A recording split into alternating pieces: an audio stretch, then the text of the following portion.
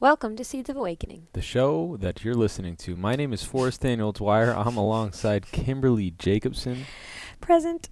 Thanks for being here. This week we interviewed who? Christy Lynn O'Brien. And why did we do that? Because she's very cool. She is actually very, very cool. Christy Lynn O'Brien founded a nonprofit and a school. Yep. Elements Learning Collaborative is the name of the nonprofit that she is the co-founder of. Right. And Elements Nature School is the name of the school. Correct. Yeah. Exactly. One and the same, essentially, though. Very cool, unique school that she describes it kind of as a natural school. We jump into it right out of the gate, and we kind of dive into the difference between the current education system and learning a more natural way, especially in the early years, and some of the science that backs that up is pretty fascinating. So a couple really cool things in terms of child education, but also even parenting or being around kids. It was kind of helpful. Yeah, it's just a really incredible way to look at like development, childhood development, and then also how to integrate that into the household as well. And approaching things like problem solving and anxiety and, helping children tap into like developing who they are as individuals as a priority rather than, textbooks as the immediate priority. And I just think it's such a cool way to learn. Yeah, their school is fascinating. I think they go for the core of learning rather than the end result, which is really cool. And so I hope you guys enjoy the show. I hope you like Christy Lynn O'Brien. She is a fantastic person. They have a really cool fundraising event coming up in November, early November. November 2nd, I believe. November 2nd, farm to table dinner, where you guys can support them and have a wonderful dinner if you're near Westport, Massachusetts. Yeah. Anyway, enjoy.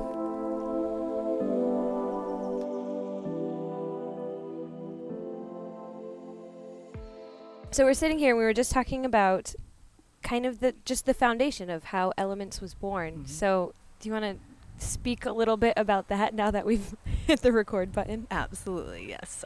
So foundation is a great word to start with. I have a teaching background, a traditional teaching background, a master's in special education. And then I had a great opportunity to teach a alternative program.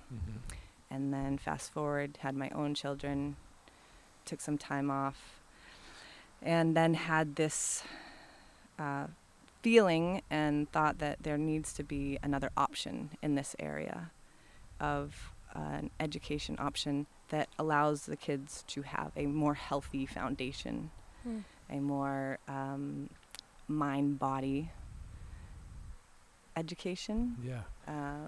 And there's preschools around the area that are offering that, and they offer a beautiful nature education, nature school, and Montessori, and there's Waldorf. Yeah. Waldorf school. Yeah, you did? Oh, amazing. I have a quick question about Waldorf school. This is just I'm not an expert. A personal question. Yes. When I went to a Waldorf school, they told me that I shouldn't start reading until I grew my front teeth back in. Oh, yeah. Is that still a thing? That's super cute. So I'm not an expert on Waldorf, but what I do know is they early childhood is non-academic. Yeah. Not that they're not allowing it to happen or that they're anti-reading. They want the children to develop again another healthy fundamental basis of self before they start giving you recipes. They want you to be... That's huge. Yeah, so that the innate curiosity that's built into all children and that sense of wonder and how they're natural problem solvers. Babies, children, they're natural problem solvers. And then we start interfering and it gets a little... It's a little wonky. Yeah, it gets a little wonky. So I love that part about Waldorf. But then I also have my traditional background Right. You that has. you were just yeah. mentioning something before in terms of like as adults we are finding ourselves in this weird position where we feel like we have to relearn a lot of things. Like you mentioned the mind-body connection. We have to kind of relearn that. People are Right. going to yoga and meditation to try to figure this out. We were just laughing about forest bathing now is a thing because it's like we've forgotten that being in nature is important. Right. So, and you were saying this part of the school that you're building is about let's teach that to our kids at a young age so that we don't have to relearn it again when we get older. Exactly. Yeah. So for me, I guess I can describe it in this way. I feel like we send children to traditional schooling for 12 years. Mm-hmm. And then we say, okay, jump back into community, like our society, Mm-hmm. where they've been kind of in this box. So just regimented and ordered, be here at this time. Right. Yep. They have a strict schedule. There's lots of order. They have boundaries, very defined boundaries. Mhm. So when they're given the freedom of choice at 18, 19 years old, it can be very overwhelming. For Yeah. some, it's not. Some, they do very, very well. But for a lot, it's like, where do I belong? Where's my community? Like, where's my village? What am I going to do next? Do I have to get a job, or am I going to find that career? Do I have a passion? There's so many questions. Whereas when we start young and allow that self to develop and nourish the mind body, and also have that connection to our community, Mm-hmm. use the community as a wellspring of resources, like collaborate with adults and working people in the community, it's never not been there. Mm-hmm. So they grow as part of the society, as positive members of society, and they get to be 18, 19 years old, and then they don't need to spend their 20s searching.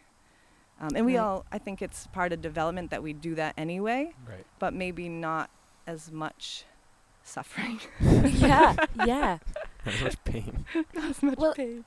It does definitely make me think of, I went through like a conventional public school system, and then I also have some family who went through the homeschooling process, but I do notice they're like so solid in their choices, just grounded in the not knowing, or they're grounded in whatever their path is. And it's like, oh, wow. Yeah, they're okay That with looks that. so nice. Yeah, it feels okay. They're okay. They know that just be. They know that already. Yeah. Yeah. And so big inspiration is my own children, and I want that for them. So therefore I want that for all children. Yeah. Yeah. Found even with I have a 2-year-old nephew, and I found even with him I have the tendency to I'll ask him a question, and then when he takes a little bit long to answer it, I'll try to feed him answers instead of giving him the choice. And so recently I've just started asking him questions and then giving him a lot of space to just eventually he'll answer it and he'll come up with something he wants to do. But I was curious, how do you approach, for somebody that might not be teaching but might be interested in applying this philosophy to their kids, how do you approach giving your kids more choice instead of going into the structured kind of box school mentality that we kind of flip into sometimes? Right. So I would say we're very comfortable doing it with toddlers. We set up something for them to play with, and we kind of just let them explore it most of the time. So I think when they start to become school age and we feel like they should be answering the questions and being interested, and it's allowing them to have space and maybe thinking of it as being somewhat of a curator, set stuff up, but don't don't have expectations. Right. Process art is a good example of you lay out the materials, but then don't expect a certain outcome, a certain endpoint. See what happens in the middle. And most of the time, if we give that space, we're impressed. And then you just have to do it again and do it again and do it again. And it becomes more comfortable. I even myself have to train myself to do that because of the traditional teaching background that I have. And I want, you have, okay, what is going to be the outcome? What do we Right. want them to take away? And they may take away something that you don't see. It's not visible. Right. So you just offer up the opportunity, you offer the question and or an experience, or a question and an experience, and then allow it to just be. Right, which is tough. It's really hard, but I think there's so many resources that will like make people feel more at ease about Waldorf, Mhm. Reggio Emilia, Montessori. There's so many Yeah. things. There's so much science behind the art of teaching Mhm. that I think the people will be comforted.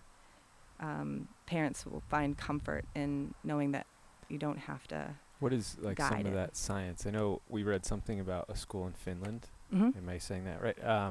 So what is some of that science that like this methodology still works and your kid won't be falling apart? Yeah, I think so. The science Finland is taking. I'm gonna forget the name of the test right now, but they It was like the PISA, PISA. or yes, something like that. Yeah, P definitely. Definitely has. They take this this test that not all nations, but many nations take, and they're scoring consecutively in different tests over years. They're scoring very high, Okay. and they have a similar education model to Waldorf, as they're not attending academics until like the age 7. And so they're more in like a preschool, early childhood nurturing environment, and then they start working on academics, and then they are not they're only in class for, I think I have it quoted in somewhere, but I'm forgetting.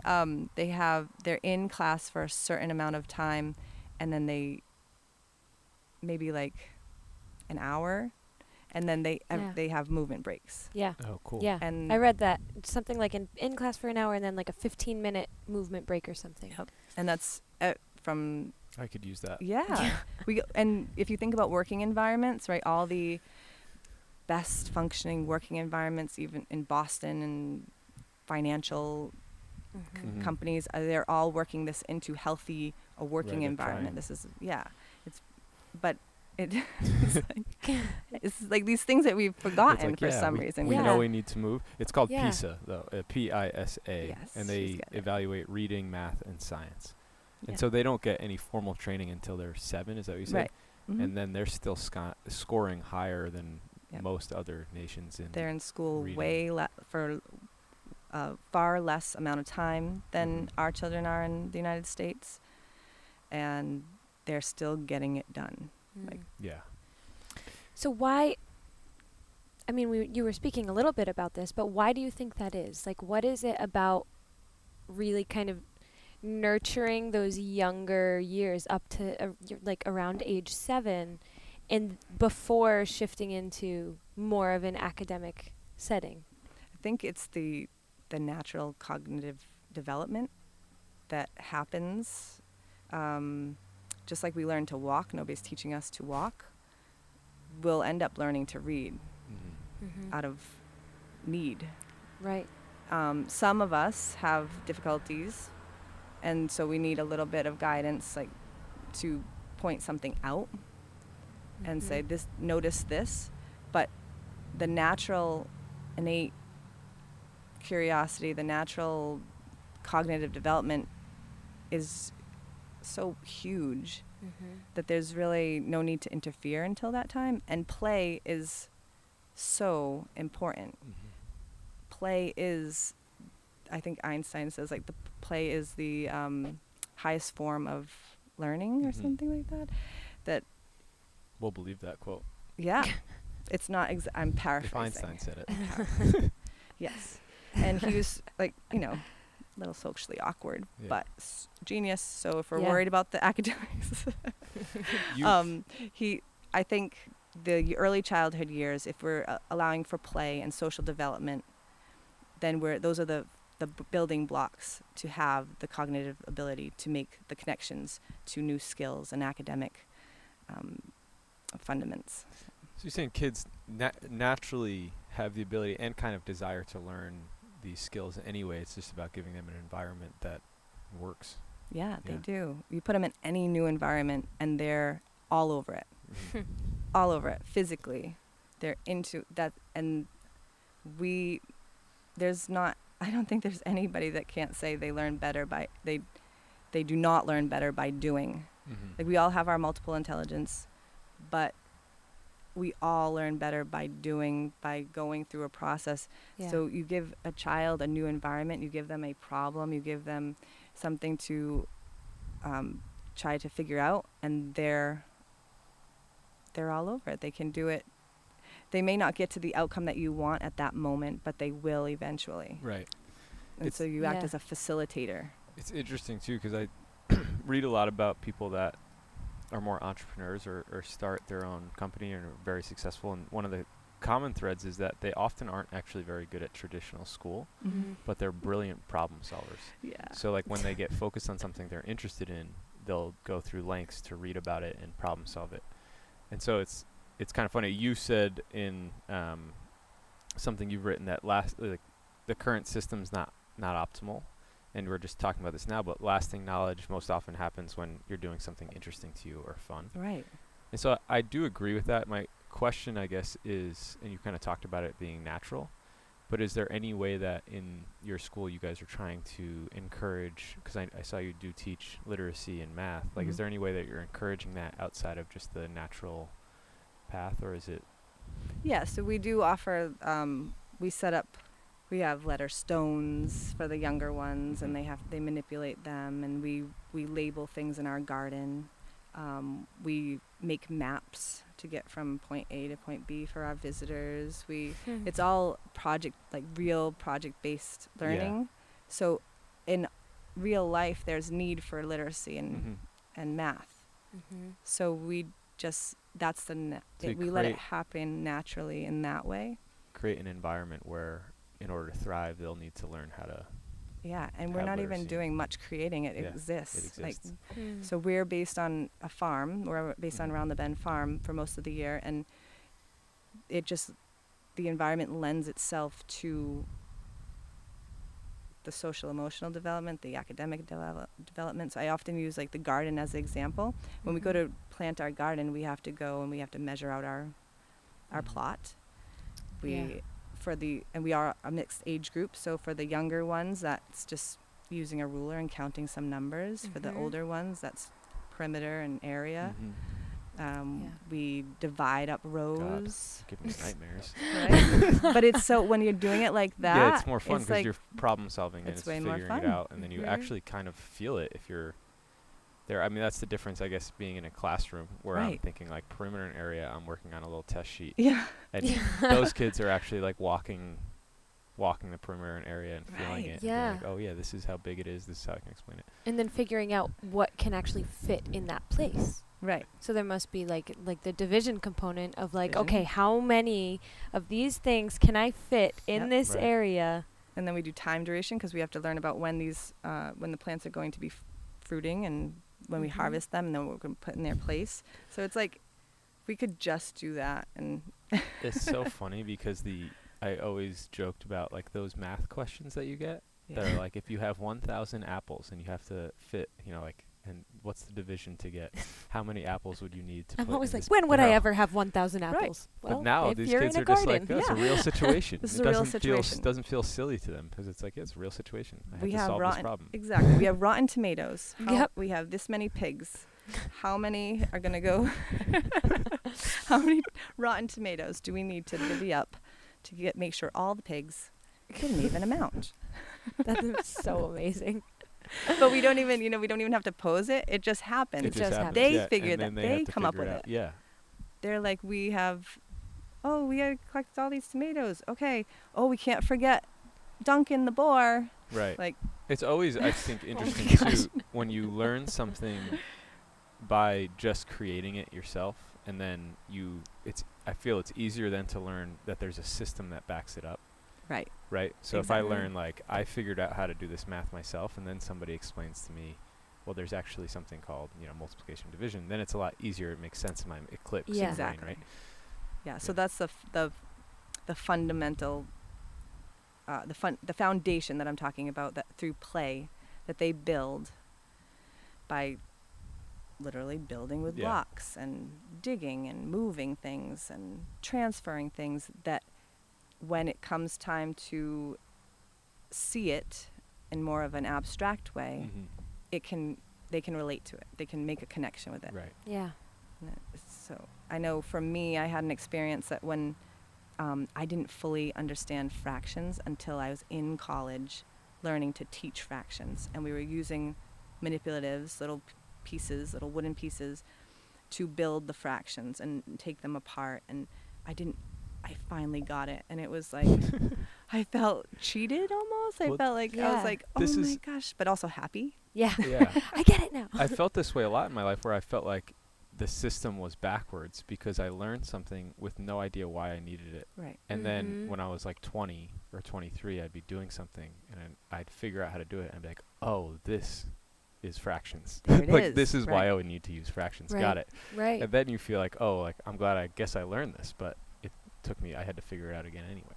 Right, exactly. So like, the alternative models of teaching, and I feel like we have to say that they're all alternative education models, but they're just natural education models, but they allow for the person and their interests to grow and then make those connections. And so then Yeah. they're more lasting. They actually sink in. Mhm. And I wonder, do you experience less resistance to the learning process? Because I think of myself and so many others who in school, I'm like, I don't understand why I need to know this. Mhm. And so then there's almost this like rebellion against the subject altogether. Right. And maybe I would love it, but like I have no idea need to how give it a chance. actually Yeah. applies. So there's so much resistance. Right. Yeah, definitely. When you set it up in a fun learning manner that they're doing it, they want in. So they're Yeah. not looking to Get out. You know. they're not looking to get out. They're not looking to avoid it. They're not. And then there are some kids that aren't interested, and that's the cool part too. We'll set up a learning invitation, and we'll invite all of Mhm. our students, and there'll be a few children that decide to stay over climbing rocks. They don't really feel like coming over. They're really into what they're doing. We allow that to be. And then most of the time, those children will trickle over just to see, just because I'm curious. All my friends are over here. Yeah. Let me see what they're doing. Mhm. Oh, okay. And then they end up staying, or they invite another friend. Hey, do you want to come rock climb? And that friend goes, yeah, I'm not really interested in this right now. I'll come rock climb with you. And that also that freedom and that reassurance that that's okay, Mhm. Yeah. I think is really healthy as well. Yeah. Yeah, it works out. It works out really nicely. There is I struggle with the kind of the pressure of society still. Yeah. Right. In okay, well, I want to make sure we're proving that we can educate, Yeah. right? And then when I check myself and say, well, I'm educating all the children that come to our program, they know the trees around them. They know the wild plants. They can identify the wild plants around them. They see the ones that are edible, and they can tell you which ones are edible. They are making connections with one another. They feel that they're able to talk to one another and solve problems on their own. We give them that freedom too. Mhm. And we give them in saying no thank you, we teach them to do it in a polite, healthy way, Right. a pro-social way. So I think that maybe they can take that home sometimes too, and it will overflow into their home life too, with a brother and sister or Yeah. mom and dad. So I imagine that the parents who enroll their children in this program, it must be some level of open, but do you find like you're giving them these skills and these options to say things like no thank you, in a learning environment, and then they have these new skills and these things that are allowed in a schooling environment, and then they go home. So do you ever run into this scenario where a lot of the things you're encouraging them to do in the learning environment aren't as encouraged at home? I don't, because we are making sure they're doing it in a respectful way. They do understand that, like, there's opinions that are in place to keep you happy, healthy, and safe. Okay. Yeah. So we're on a working farm, for instance, so we can't be just everywhere. There is order. We have to respect space. We have to respect that there's machinery. It's not a petting zoo. We don't touch any of the animals. So there's definitely, we're teaching that in a given setting, there are social and there are rules in place and social expectations in place to keep you, like I said, happy, healthy, and safe. Yep. So then it's just a little bit more without those rigid boundaries of this is what you do here. They have a little more gray area, and it's more like you're talking to an adult. Yeah. Sometimes where they do come back a little bit, but we're teaching them, well, let's how could we say that in a problem solving way? So like if we say, come on over, we want you to check this out. No. That usually doesn't happen. They know, they're reassured that they can come check it out and then go back. Or they can say, I'm going to finish what I'm doing right now and then I'll come back. And it usually works, and that type of stuff usually works in every setting. Yeah. And there are some times where we're like, everybody needs to come here now so that we can talk about our next part of the day. Yeah. And that's understood, that there are some times where we say, oh, I'm sorry, you're going to have to pause what you're doing and come over. Yeah. It's collaborative problem solving. Yeah. It's collaborative communication. There's a psychologist, his name is Dr. Green, and he came up the idea that we're most of the time in settings where there's a boss or somebody in charge, we're often using A-style problem solving, which is like military style problem solving, and like I am your commander and you will do as I say, which usually, you know, in most settings where somebody's supposed to be feeling that a level of respect, it doesn't work. So if you have a work environment where you have a boss that treats you that way, it doesn't feel good. You're not waking up wanting to go into work and do your best for that person. So, and same for children. Like if you have somebody that's just a dictator, it doesn't feel great. If you have a benevolent dictator that keeps you happy, healthy, and safe, you're more likely to be feeling secure and assured. And then if you have somebody that's willing to be a collaborative problem solving with you, then you have that confidence to say, this is what I want. Is this, you know, can we do this? This is what I thought of. This is my idea. This is what I want. And then the adult in charge or the other person in charge will say, we can do that right now, or we'll do that later, or no, that's not safe. Yeah. And then they respect that. Do you feel like it's empowering for your kids also? Like, because I would just imagine in a typical environment, we're pretty much taught at a young age, like, your ideas aren't really built for this, and keep them to yourself for the most part. It's all about empowerment. And so sounds like, as a kid, I pretty much learned from a young age that it's okay to, like, follow my ideas and act on them. Yes. Yeah, so you said you went to a Waldorf school. Is that what you took away? I went for a couple of years to Waldorf school. I think I went back to an elementary school when I was in 2nd or 3rd grade. So I was pretty young. But so my memories are very yes, that empowerment is super healthy. Yeah. And it's like whenever you tap into that empowerment, it's not entitlement, it's empowerment. You have the ability to be yourself. You have the ability to know your mind, body. You have the ability to express your own ideas, and they matter. And even just, so I'll give a little example. There's ideas that's empowering, but then there's the ideas that have already been in place that we have the power to understand and then change if we want to. Mhm. So for instance, there's tons of children that think Band-Aids take away pain, right? And that they're scared of pain, they're scared of blood, but Band-Aids will cure all. Band-Aids and kisses. Yeah. Band-Aids and kisses. Yeah. So I like to teach the fact that our bodies heal. Our bodies heal themselves, Mhm. and we have the ability to use pain as a message. And so at a young age where it's like really scary to get hurt, and we nurture, but we also say, hey, let's look at that. Like what happened, what is happening. We teach about the fact that blood is good. It's cleaning. It's creating new cells to heal the wound.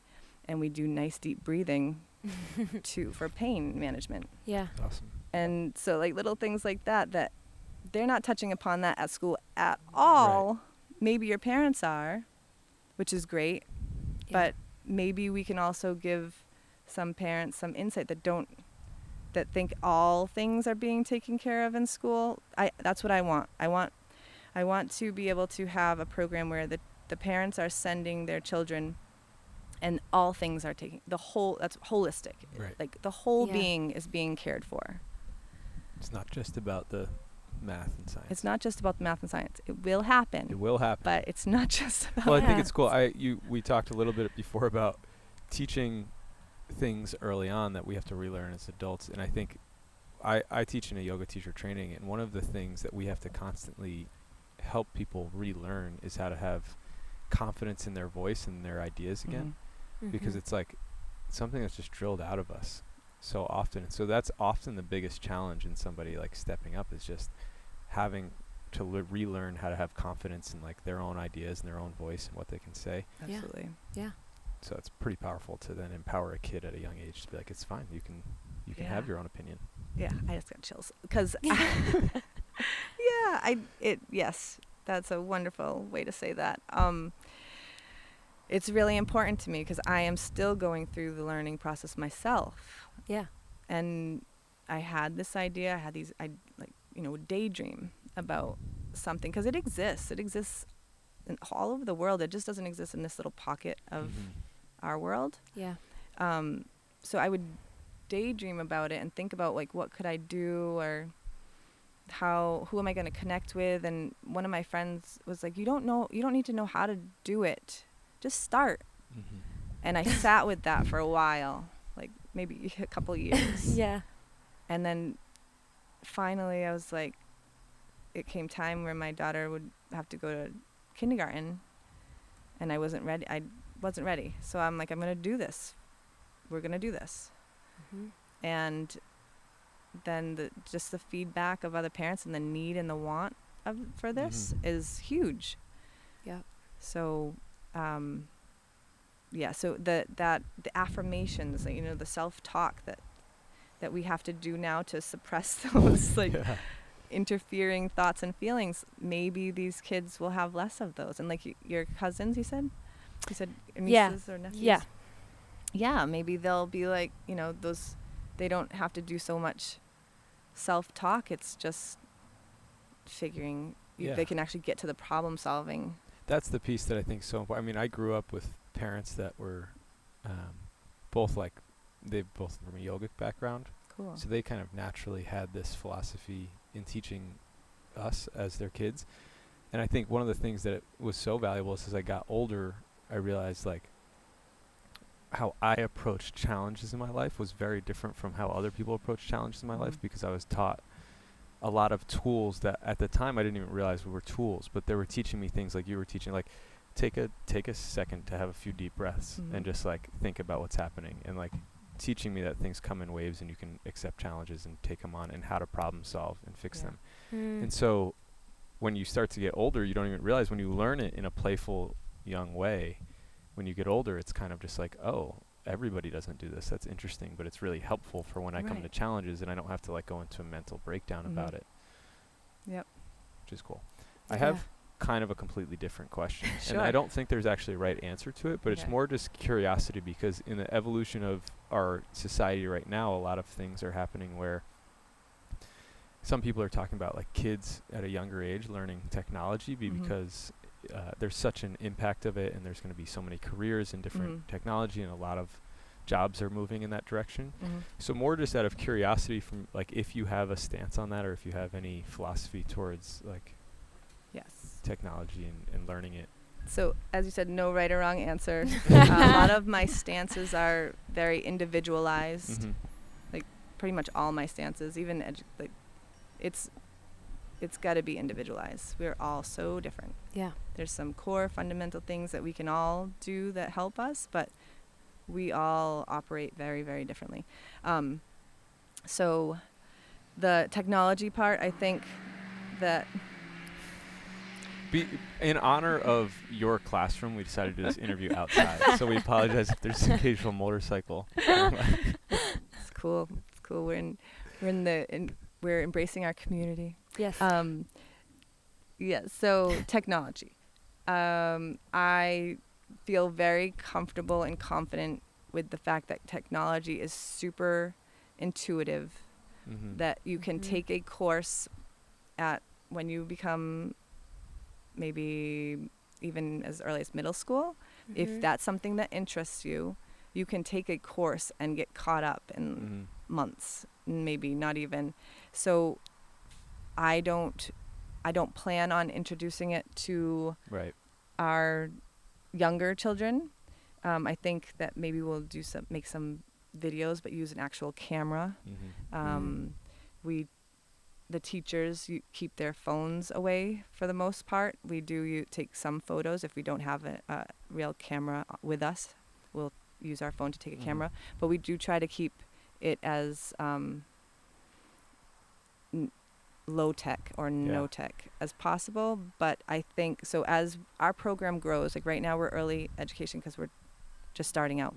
But we're going to grow with the children, and we'll offer older opportunities, learning opportunities.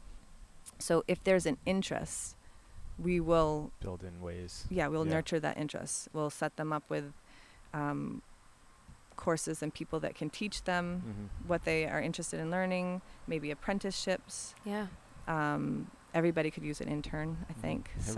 Everybody. We could both use an intern. I think actually it's really cool, and we were talking about this the other day, that sometimes the level of addiction to technology we have causes a lot of anxiety. So I think it's really cool at a young age to not even feel like you need it all day. But I also think when it comes to even jobs in technology, the real challenge isn't learning how to use it. Like, that's something that can take a little while, or an internship. You can pretty much be caught up quickly. It's more your ability to problem solve within that technology anyway. So if you're teaching that level of being able to problem solve, I don't think it's I was just kind of more curious in terms of your view on technology. Yeah, resourcefulness and problem solving is like, it's huge. You can work your way. Yeah. I also do think we've reached this point now where maybe 10, 15 years ago, it was like, or maybe a little bit more, we would have computers in school, but like maybe you wouldn't be able to have one at home. Right. Whereas now it's just like there's technology and computers and digital everything everywhere, that there's not maybe not as much of a need for it for hours on end in school, because you can have access to computer everywhere. Right. Yeah. So it's, I think there's that piece that like schooling could become the digital detox. It could be.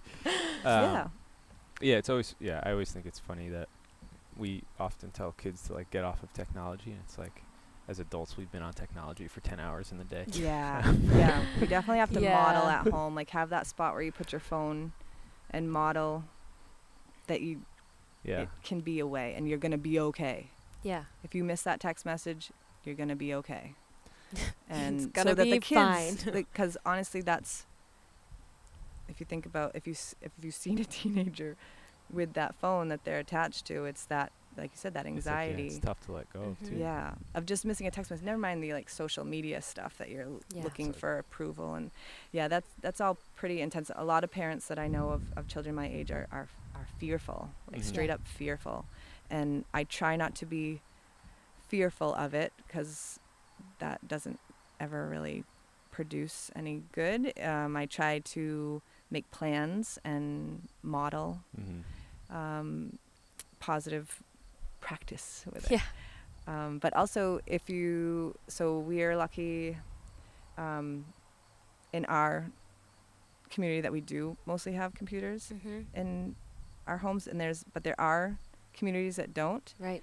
And the school, they're going to school and there's technology there, and they're being told like this will better you, this will Yeah. better you. But then they go back into their community, and it has no place really Right. besides texting and communicating. Yep. So why not work on those communication skills Right. as opposed to the technology? Right. So that's one too. It's like you want to uplift the positive in the individuals, connect them with the positive aspects of their community, and from there they find what they're interested in, they find themselves, and then they will find those niches where they want to learn stuff. You also, I'm kind of on subject, you were mentioning topic of anxiety, and I think, people are finding anxiety in children at younger and younger and younger ages. So I'm curious, coming from like a conventional, like maybe public school classroom to this, like, what do you notice in like the social and emotional aspects of the children you have in like the nature program? So that is touchy, and I don't know. I read a lot and hear a lot about anxiety in school and where it's stemming from, and I think there's probably a little list you could put together of where it's stemming from, but we can't totally blame any one thing. Yeah. I think also if you have super chill parents that are giving you the confidence at Right. home, or you have less anxiety in school taking those tests. Yeah. But I think anxiety will stem from adults modeling anxiety Yeah. most of the time. Messages you're given, and then from there how you're able to interact with your environment. So the children that come to our program, they may come with some anxieties, but once they're with us for a bit and they understand our expectations and that they can just be, it melts away. And usually the things that rile them up, get them anxious, have to do with home expectations, or preconceptions that they're not going to be able to meet certain expectations. Yeah. But once it's like all school, like most of the year, teachers are getting to know their students over the year, and then they switch and they get a new teacher. Yeah. So throughout our programs, you'll see that the kids become more calm at the end of the program. So if the children stay with us, as I hope that they do, and that's what our plan is, and I think Waldorf does this as well, you have the same teacher from grade, I think either 1 or 2 through 8. So they won't have that anxiety of, am I going to be able to please? What are the expectations going to be? We're just teaching them like normal societal expectations. Yeah.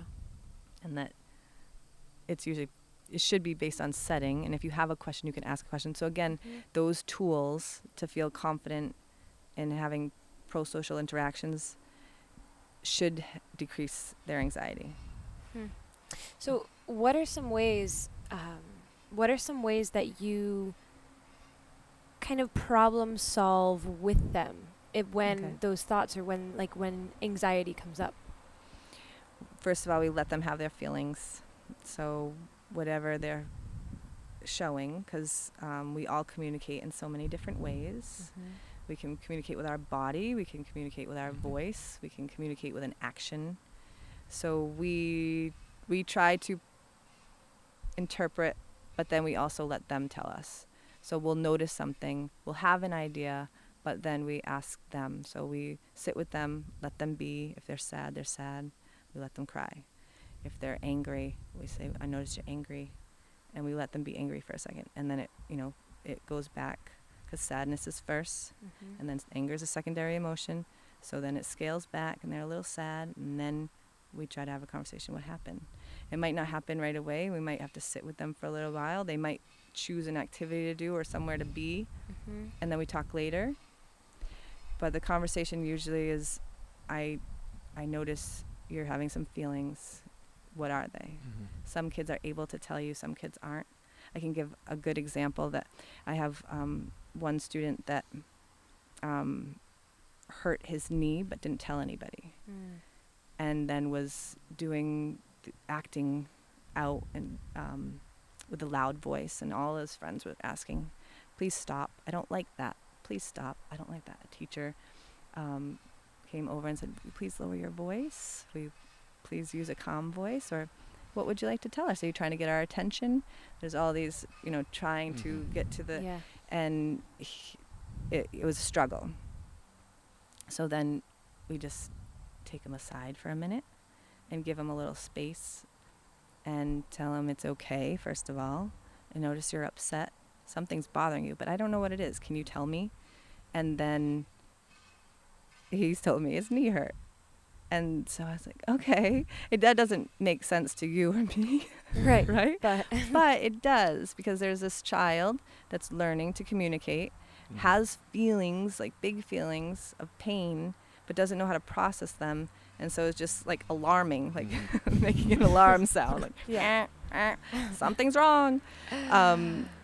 So the more we do that, repetition, the child will learn to make the connection. I have pain. I feel sad. I'm upset. I'm going to use a word, help, at first.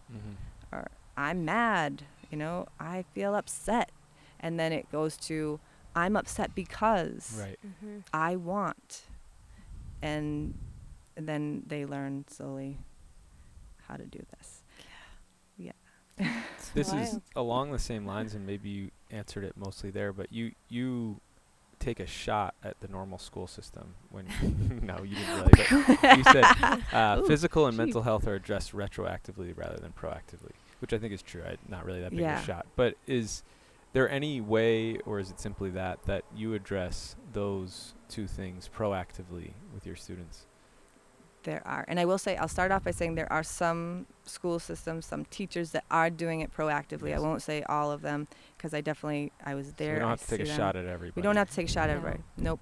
I think, but you know who you are. Just the training is so different. Yeah. So I think that oftentimes the teachers aren't given the room to be able to have that time. Right. They're not, so they can't possibly. There's no way they could possibly do what I just said that I was able to do. Right, so it takes time. Because you'd have to step away from a curriculum right. to, meet those emotional needs. Yep. And there's definitely times in our program where there's but we have the staff to student ratio where one person is absolutely available. At least one person is absolutely available to take a child aside and address it. So I think in the schools, they are coming up with now mindfulness programs. There are therapists in school settings. Yeah. But unfortunately, they just don't. The focus and the expectations of the curriculum don't allow them time, or probably financial budgeting as well. Maybe there are some schools that can afford, or some programs that can't afford to have a mindfulness teacher, a yoga teacher, a therapist that can be there not just for 2 hours on Tuesday. Right. So is that something you guys do? You do mindfulness and yoga within? Yeah. Yes. So we do yoga. We do qigong. Oh, that's awesome. So fun. It's really fun. We use animals. I have this beautiful woman, Diana. She volunteers her time. She's a retired nurse, and she comes and teaches with us, and she uses animals to name the poses. And Perfect. so the children learn. She has this wonderful, she will not mind if I share, she has this wonderful breathing technique of mountains rise up, rivers flow down. And the kids can use their hand, and they go up one finger and down the other That's finger. cool. And some of them came up with that they start at the base of their palm and go to the tip of each finger, and it's sensory, Mm-hmm. and it's soothing, and that. it teaches the deep breathing, and just so we practice that weekly. We also, that she comes weekly, we practice mindfulness every day. We take moments after play, we take moments after learning, and we just sit with our thoughts.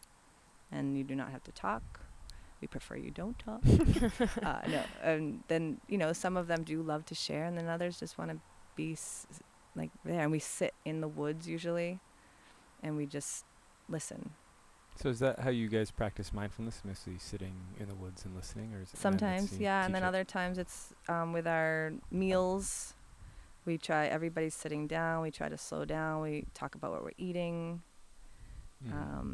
So there's just little ways of doing that. We, at our garden, we practice mindfulness of talking about the space and the rows and the plants, and being aware of just your surroundings. I think that's what mindfulness is to me. Right. Being aware of your surroundings, your own feelings, your own wants and expectations, and then kindly and slowly, because kids move fast. So we do have a balance of like letting them just be and move and climb and yell, and then slow down. And what did that feel like? Yeah. And what does this feel like? How does it compare? And so it's really nice and it's brilliant to see them make those connections, and after climbing a tree and feeling amped, just so amped, and then decompressing and grounding again, literally. So up in a tree and then and then grounding. Oh, that's incredible. Yeah. It must be such an interesting environment to spend so much time in. But like it is, yeah. Yeah. Yeah. I feel like being around small humans just like remind you to be creative and like in wonder about everything. Oh my goodness. They're a course, like they're a training course in themselves. Every single day it reminds me to be aware, to be patient, to be creative, like you said. So I feel very grateful, and there are days where I end the day and I was like, oh, I can, pretty much every day, but some days more than others, that I could have done that differently. I could have done that better, and that is okay. Yeah. Right. So, and that's another huge component. You're learning as well. So maybe somebody had like a hard day. I had a tough day. I had a hard day. That's okay. We'll do it again tomorrow. And it'll be different. Maybe. So I'm curious about, so right now, is it ages 3 to 7 or 3 to 10? 3 to 10. Wow. The children enrolled right now are mostly, it's 3 to 8. Okay. So we don't quite have the 9 and 10-year-olds at the moment. So we are young. Yeah. In many ways. Yeah. But that's what we have at the moment. And what is the hope? Like what going forward? What is the hope or intention for growth? The hope, this is a big question. There's lots of the big ask. So like any organization or business, we have 3 and 5 and 10-year plans. My partner Rachel and I, right now we're going to hone in on this program and make it quality and the best it can be. We have a teepee as our outdoor classroom. We're on Round the Bend Farm. We use Sandy Woods Arts and Cultural Center in the dead of winter. Yeah. We have a nice cozy spot there. My hopes and our intentions are that it will grow. So we'll keep our early childhood education, but then it'll grow into the higher elementary years and then the middle school years. And then for high school, there's a great existing model called the North Star model. Yep. And is a gentleman out in Western Mass. and they have it's sort of like an apprenticeship. Like you can take your courses, you can have your interests and want to learn about what you want to learn about. You can also take time and get to know yourself. But in that meantime, we'll be supportive, and you'll have a community that will allow you to be connected to your community and the social setting, so that you don't feel lost, that you just feel like you're just being. Yep. And then once they do have an interest or they do like something, then we'll set up an apprenticeship for them to learn with, say there's a boat builder. And so we'll set up an apprenticeship with the boat builder so that they can help out and learn. Say they want to work on the farm. There's already children, or young adults, I should say, middle school age kids that come and work on the farm and help out and learn whatever they're into. If it's the animal husbandry or the gardening in itself. So we hope to collaborate more with members of our community, experts, professionals, and then just grow slowly. Yeah. Because we want our program to be pretty intimate. Yeah. And so that we know our participants. Because right now we're definitely feeling like a family, so it's lovely. Yeah. And then we get to also help the parents. So we do, right now we're doing homeschool Q&As, because the students at our school age that come to Elements, they register as homeschooled children. Okay. Homeschooled students, so they register with their school district. So we get together as a community and we talk about any questions, concerns, and we usually have a panel of experts that will answer these questions and reassure our families that are like, well, I want this, but I'm not sure how to make it work for me. So we have stuff like that. We want to offer everything that we offer for the kids to the parents. So the mindfulness, the qigong, the yoga, the gardening, cooking. We want to be able to offer classes and outreach programs to involve the whole family. Yeah. So that it can be a consistent overflow from our program to home. Awesome. That's so great. What is it right now you're working on that kind of the community can be aware of, or the community can help support? Yes, so we're fundraising right now. We'll be selling tickets to a farm-to-table dinner November 2nd at Round the Bend Farm. So it's a family-friendly event. We'll have activities for the kids. We'll have hay rides. We'll have a big fire going in the teepee, and you can see our learning and our meetings place. Cool. We'll be able to tour our garden, and the fundraising will help our scholarship program, because we started right out of the gate with offering scholarships, because we want this to be accessible for all people interested. Yeah. Nice. So yes, we need funds for our scholarship program, our programming, staffing, so that we can offer compensation to collaborators. We have wonderful people that offer their time as volunteers right now, but it would be really nice to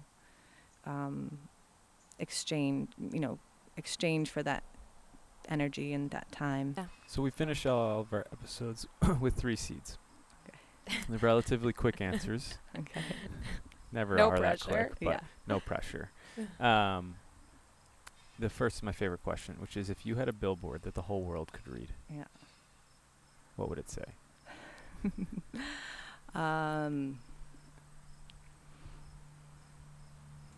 Yeah. I thought you might ask this. I was going to prepare, and then I was like, no, I'll just let it fly. So my billboard. We want to get people to draw their billboards. We should have brought paper. I know. Yeah. Oh, see, that I could do. That would be more fun. That I could do. We're going to start doing that. If I had a billboard on the side of the road,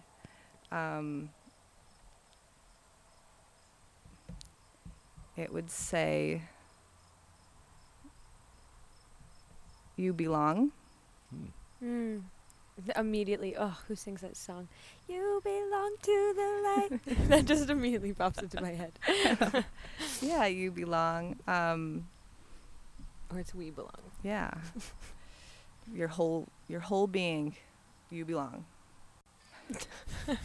I'll work on that. It's good. Draw it for us and send Yeah. it in. Yeah. Our second question is, what is your go-to book to give as a gift? Can you have your Oh, kids draw us man. billboards? Yes. That would be so Yeah. fun. Oh We'll my post them That's all. a great question, right? Yeah. Yeah. Mm-hmm. Yeah, part of we adopt like little parts of Waldorf and Reggio Emilia and Montessori, and the part of Waldorf they create their own textbook. It's called the main lesson book. Mm-hmm. So you take a lesson, you teach them, and then they create the textbook. So whatever. Yeah, So as that's if they're teaching somebody else. Oh my gosh. And that's they're so great. amazing. Like picture like 3 and 4 and 5-year-olds like writing the book about sweet bees and other kind of bees and pollinators, and it gets pretty awesome. That's amazing. Yeah. But that's a really tough one. I love the children's book All the Water in the World. All the water in the world. All the Water in the World. I'm actually always looking for children's books, so Yeah. that's great. I'm like right now, this is what I'm into right now. All the water in the All world. the Water in the World is a great one. And it talks about the water cycle, Perfect. but in these awesome illustrations. Can I give you like 5? Like that's oh man, I'm sorry. One book. One book. It's hard. It's tough. really hard. I'm always just promoting the book I'm reading. Yeah.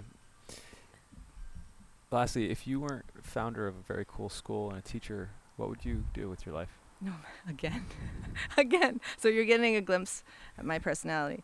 I have a list of things that I want to be. Ooh, what's the craziest one? They're not crazy, and I'm doing pretty well Oh, nice. with what I want to be. So, Congrats. teacher, artist, massage therapist, dancer. I guess that would be my craziest one. Not dancer like. Like Left Shark? Was that the um, one at the Super Bowl that was just gone crazy? I just want. Yeah, I want to like. I took dance like till 3rd grade and then I stopped. But I want to go dance. Like Yeah.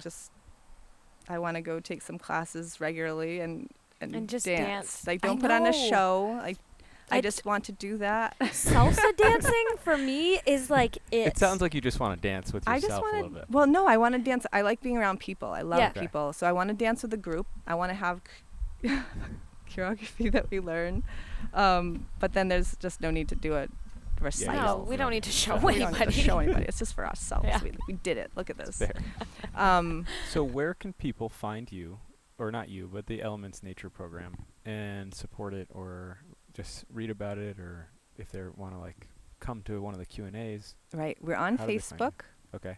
Elements Learning Collaborative. Mm-hmm. We're also on Instagram, our nature program, Elements Nature Program. It's Elements_Nature_program on Instagram. And we will have a website in One day. the near future. Woo! And so we'll throw that on Facebook and make sure everybody knows about that. Perfect. We're at Round the Bend, so we have open farm days every 3rd Saturday of the month. Mm-hmm. And we're there most of the time. Sometimes we're not, but you can go there and visit the farm, see the Yep. teepee, and get an idea of the setting. It's everything. The setting there is pretty much everything. So we will make sure we put all of our events on Facebook. Awesome. So Perfect. check it out. Support the program. I think it's such an awesome thing Such you a guys cool are creating. program. So Thank you. support it. And November 2nd, you guys are having a fundraising dinner Yes. that sounds like it's farm to table and Yes. delicious anyway. Oh my So goodness, yeah. awesome. Thank you so much for being Thank on you so this. much for Really having me. appreciate it. I really appreciate it. Thank you.